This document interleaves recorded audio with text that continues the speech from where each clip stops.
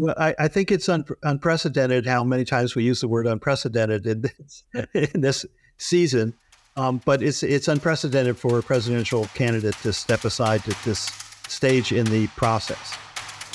You're listening to the USSC Briefing Room, a podcast from the United States Study Center at the University of Sydney, where we give you a seat at the table for a USSC briefing on the latest developments in U.S. news and foreign policy.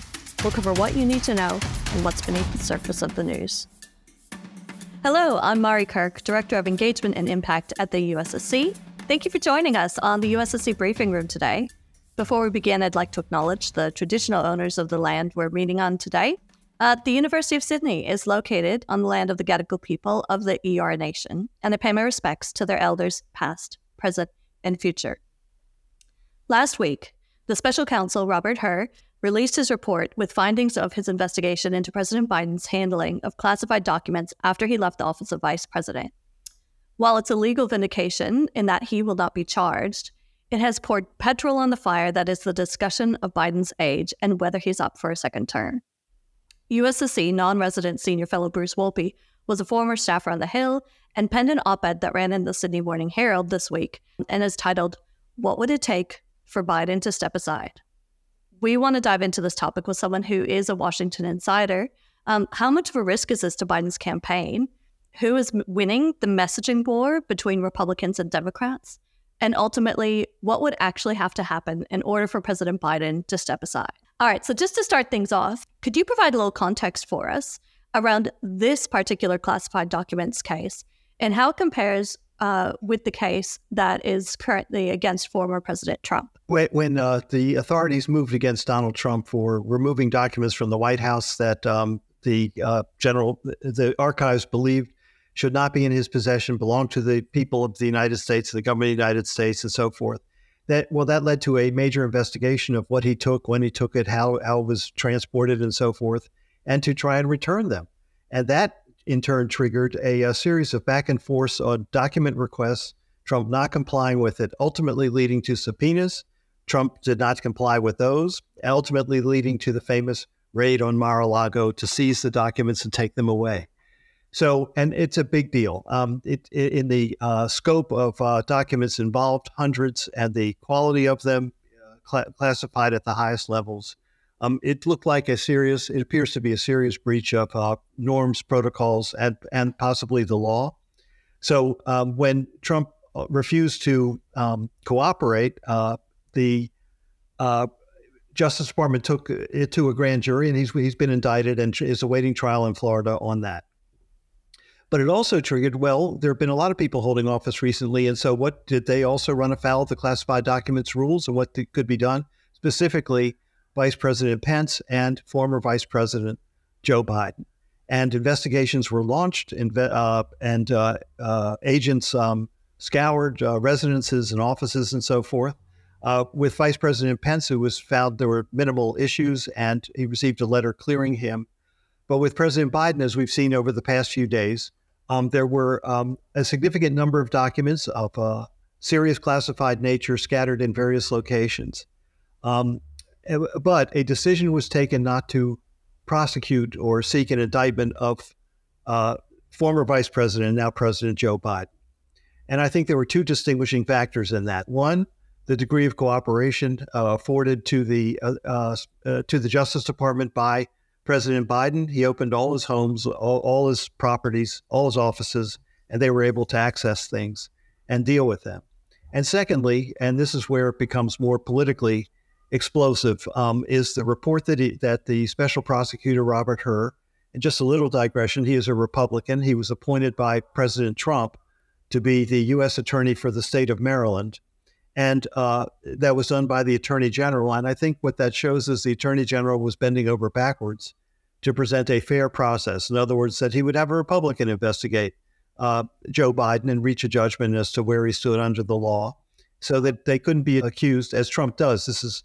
For Trump, this is the Democratic president instructing the Democratic Attorney General to instruct his agents to indict Donald Trump and remove him from the ballot effectively because of this matter. So by appointing a Republican former U.S. attorney, United States attorney, he was bending over backwards to show that, in fact, it would be an impartial investigation. So Mr. Hur, in making his findings, not only on scope and scale of what Joe Biden's held as far as documents, but he also made certain findings of what it would take to prosecute the case. And then he gets into issues of President Biden's cognitive abilities. And essentially he said that a trial would be fraught because Biden could not recall in the evidence that he gave in 2 days of testimony, could not recall in great detail exactly what happened, and that he presented as an old man whose memory was slipping. And therefore, a jury would find it hard to convict under those circumstances. Well, that has really opened a whole examination. It opened the political firestorm of, well, is Joe Biden competent to stay as president of the United States? And this is happening. Now, so that debate has unfolded over the past several days, and it's going to continue and intensify as in real time. Republicans in the House of Representatives are saying they want to hold hearings on this. They want to hear testimony from Mr. Hur, the special counsel, and get his views on the record under oath on the president's cognitive abilities and fitness to hold office. And so you can see we are right in the middle of a political fight for this. This all has to do with the election in November and who has the advantage, and they want to take whatever advantage Joe Biden has away and lock it up somewhere. So that's what they're doing. I read that the Republicans are also trying to request, videotapes or recordings of the interviews. Of the evidence, right, and so forth. This is not abnormal. The former special prosecutors have testified on their findings and so forth, but you can be certain that they will go to the fullest length to get the fullest record before the public in order to, A, ascertain what happened, and then B, I think they want to score big political points. And it's normal for them to try and, politicize it, capitalize on it. Is it normal for a special counsel to include statements in the report of this nature? I guess in this case, he was saying it's all in the context of if it went to trial and how the president would present himself. Is that within the normal realm, or are his statements about his memory outside the normal scope? There's differing opinion on that, but experts seem to have that there are rules and norms and guidance as to how evidence is characterized and how far you go. And I'd say mainstream legal opinion, I'm not a lawyer, but from what I've read over the past few days, is that the special prosecutor has a duty to say, I'm going to charge or not charge, and reach that judgment. But to get into editorialize words that tend to editorialize the condition of witnesses and so forth is another matter. We saw this sensationally in the impeachment of President Bill Clinton when Kenneth Starr, the special prosecutor, issued a voluminous report of hundreds of pages that read like a sex novel.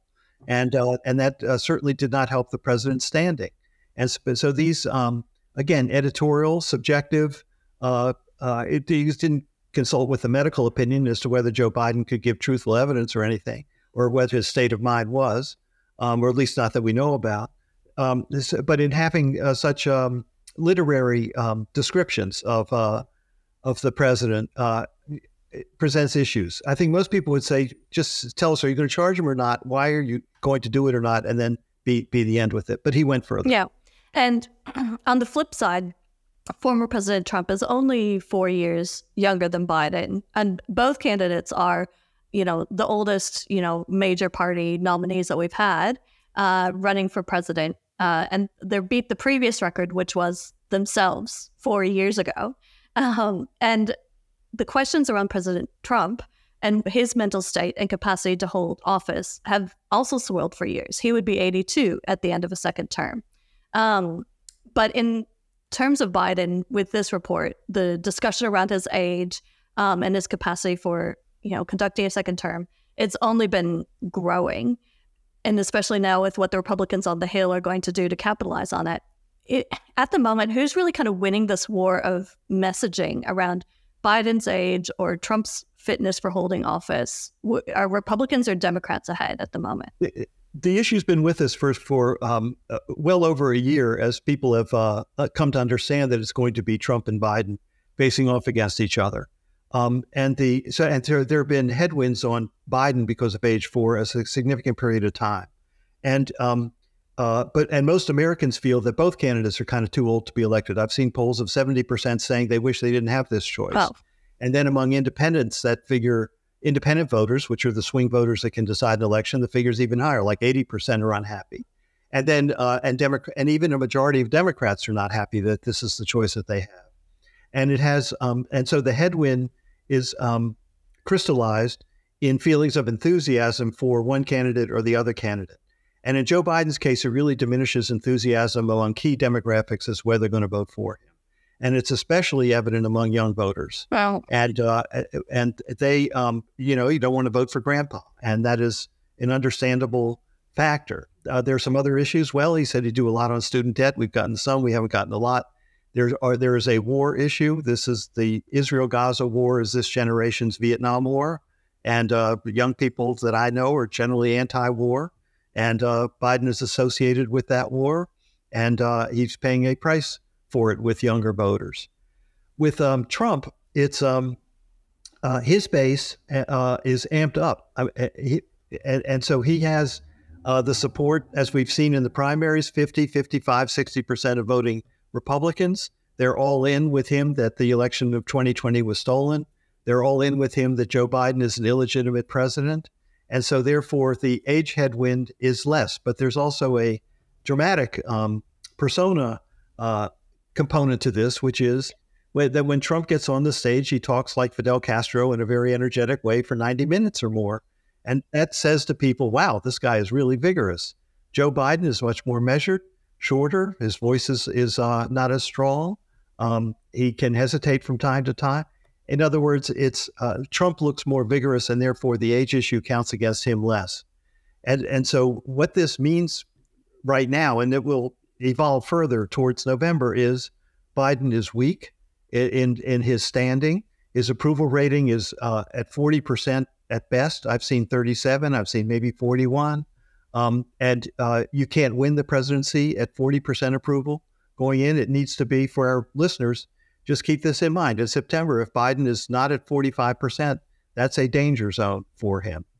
And we just have to see where that goes. Trump never has high approval either. But again, if it's in a country that has a voluntary voting and the turnout is much higher on one side compared to the other, and whose allies turn out, and the Trump base, every last vote comes, but the Democratic base, some people decide to stay home or not vote at the presidential line or vote for a third party.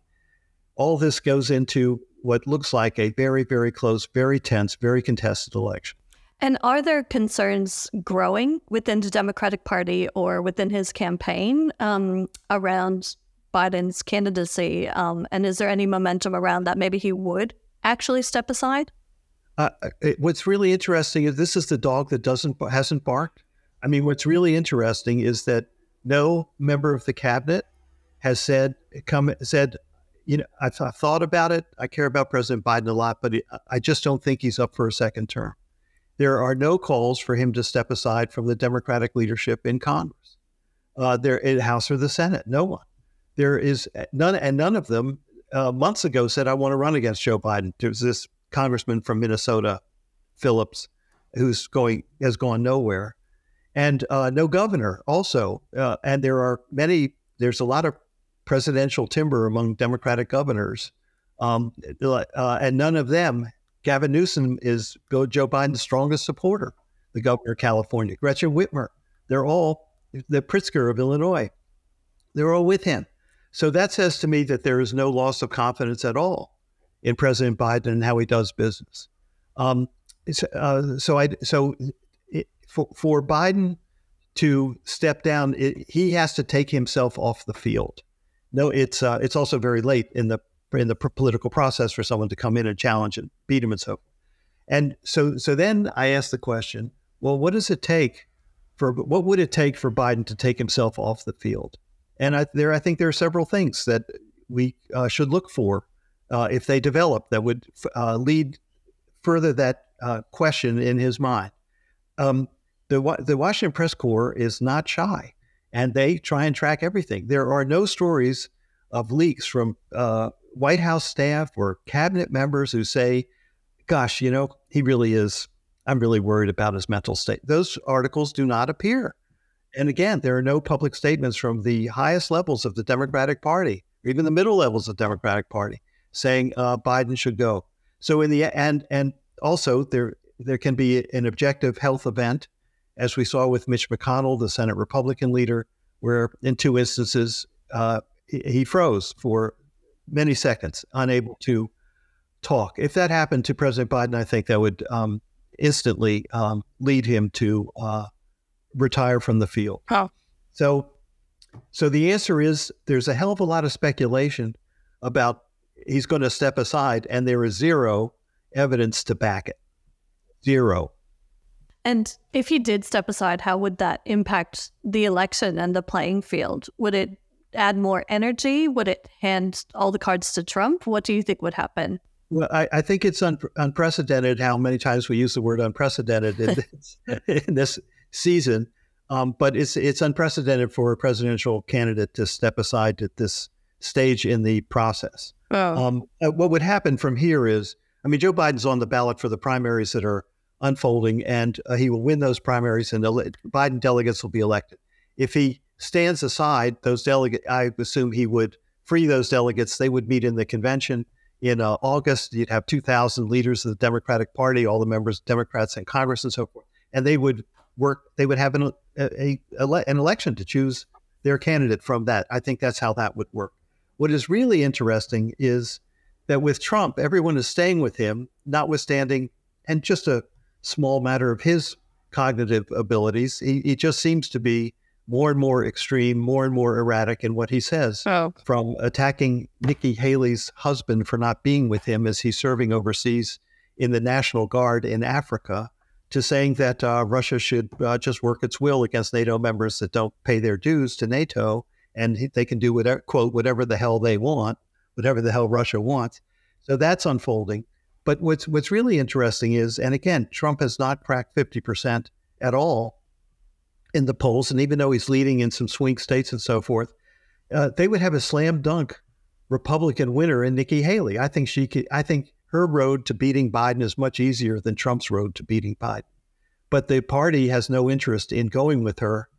I thought political parties want to win, but they have no interest in embracing the candidate who actually, I think, could be the perfect hybrid between moderate Democrats and Republicans and just really change the nature of the course of the country over the next couple of years. Yeah. So they're sticking with Trump, and he's not being challenged. Well, he was challenged, but he squished everybody. Yeah, and there's a reason so many Democrats want Trump to secure the Republican nomination. I feel like that gives them the best pathway to winning the White House again. Last thing I just want to touch base on before we go. If Biden wants to, gain control, not just of, the messaging around his age and his fitness for office, but really to boost his chances of victory in November, what can he do from here? I think he needs to, first of all, my belief from observation, people I talk to and everything, he has all his marbles. He knows what he's doing. He gets stuff out of this Congress, which is dysfunctional, that almost anyone else would fail to get. He seems to take the Republicans to the cleaners on every budget fight and everything else that goes on. He may yet win on aid to Ukraine, which would be quite a major achievement. Yeah. And on the foreign stage, he is deeply respected. And, from whether you agree or disagree with what he's done with Israel, his leadership of it has been solid, rock solid. NATO feels the same. Ukraine feels the same. So he is the commander in chief, and he exercises his authority. I think he can change his style of campaigning and I call it, he needs some Aussie style campaigning. He needs to go retail. And I think he needs to walk neighborhoods. I think he go into shopping malls, shake hands, put his arm around people, just say, this is what I'm doing for you. I think he needs to, he started going on TikTok. You have a problem with young people? Well, go where the young people are. They're on TikTok. I thought the Super Bowl video was terrific. And he needs to do much more of that. So I think he has to low key it and just get out and really spend time so that people say, yeah, He's old, but you know something? Joe's okay, particularly compared to the other guy. And I think that would help lift him a little bit, and it'd be a different style of campaigning. But what he does now, he goes into big halls and gives speeches, and there are union officials behind him and everything, and that's fine. But I go retail, and the media would follow it. It would be terrific. Trump doesn't go retail; he has his big rallies. Okay, that works for him. Go under, around him, and above him, and just make a difference. So I think that would be really significant. I think it'll be interesting to watch for and see if his campaign kind of adapts and pivots from here, or if they stay the course. Yeah, they're not stupid. These are really smart people, and they elected him, and they served him well in 2020. They know all the incoming. They know what they face and what the incoming is, and I think they'll devise things. The other thing is, at this stage, there are going to be surprises. Other things are going to happen. The Robert Herz report was a surprise, but I think it's actually better to have this debate now than in October. Yeah, I think that would be the end of the campaign in October. So that's the real question. Can you learn from such a setback and capitalize on it and put yourself in a stronger position going into the northern summer than you are today? So I think actually Robert Herz did him a favor by saying, hey, you're going to have to face, you got to deal with this. So we'll see. I believe they will deal with it. And that plus an improving economy and lower interest rates would be really, really helpful to him right now. Okay. Yeah, I think you're right. I think the timing it's much better to have it now rather than later, and gives him the best chance to kind of, move forward and get on top of the messaging, the campaign, get what he needs to. It was very interesting to see so many variables still to play out. So I think this election will continue to be closely watched. And of course, we'll be following it here at the USSC throughout the year. And as we wrap up, I would like to point to a couple of other podcasts that may be of interest to our listeners. Our CEO, Dr. Michael Green, is co-host of the Age the Chessboard podcast with Judith Blanchett, the Freeman Chair for China Studies at the Center for Strategic and International Studies. And I'd also recommend checking out our USSC Live podcast series, which runs recordings from our major live events, including all of our election watch events from this year that will be happening. You can find these on our website at ussc.edu.au or wherever you get your podcasts. Bruce, thank you so much for coming on the podcast today. Thank you. It was a real pleasure. Great honor. Thank you so much, Mari.